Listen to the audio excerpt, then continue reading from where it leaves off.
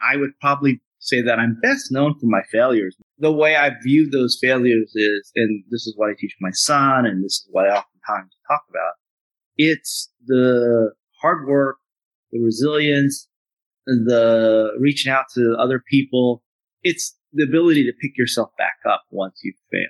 I actually have a scorecard of failure. It's so prominent. I talk about the idea that I've had 5 career restarts, and that's just sort of a euphemism for the idea that it's not some recruiter called me up and said, "Hey, I've got a new function or new industry that you should go check out." I got fired.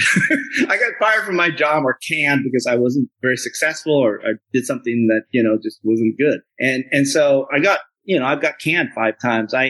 This is the hardest number in my little scorecard is the number 6. That's the number of times I've actually sit across with people that I got to know very well, that we shared a common vision and mission and say, look, I'm not sure we have payroll next month. And then a couple months after that, sometimes I have the conversation, guess what? I have to do a layoff here. And I've had over almost 30 major product failures or brand failures in my life. That's quite a lot. And the last number I always use is this number 300. And people, tell people to guess what it is. They say, it looks like a really high number, but it's actually a really low number. And that's my credit score. I've achieved that twice in my life. 300 is as low as you can go. You can't go below 300. It is the basement. And so, yes, I've done a lot of, learned a lot from failures. Yeah. And it goes back to that, what you talked about is how quickly do you bounce back? I always talk about a concept called BBF, bounce back fast. And what is your bounce back factor to how quickly you can bounce back? Because if you're not failing, that means you're not trying, right? And you're not, trying to get better.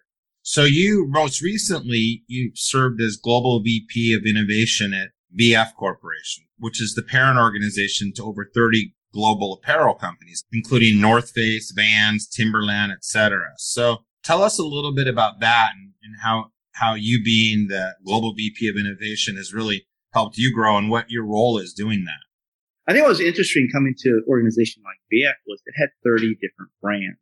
And what I realized is that there were 30 different silos. These brands didn't really talk to each other. And part of what I realized in this idea of innovation is if you have a great idea and it works in one brand, think about the value of scaling across all 30 brands. But I think one of the key learnings I had was how do I sell an idea that from day one going to be opposed because either another brand did it and they don't like that brand, they're jealous of that brand, or they find that brand competitive, or it's coming from corporate.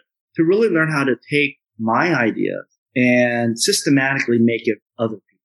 Taking an idea that I had and actually making it Gary's idea. And a lot of times I'd talk to Gary, I'd just sit there and I'd listen to everything Gary said. And especially if Gary didn't like the idea, I'd take all these fastidious notes. And then a couple things I'd do. If you really hated the idea, oftentimes, if I was presenting it back to a larger group and you were in there, I would say, I originally had this great idea and I was going down this path and I met with Gary and he pointed out 3 fatal flaws. And thank God Gary did that because we would have wasted a ton of money.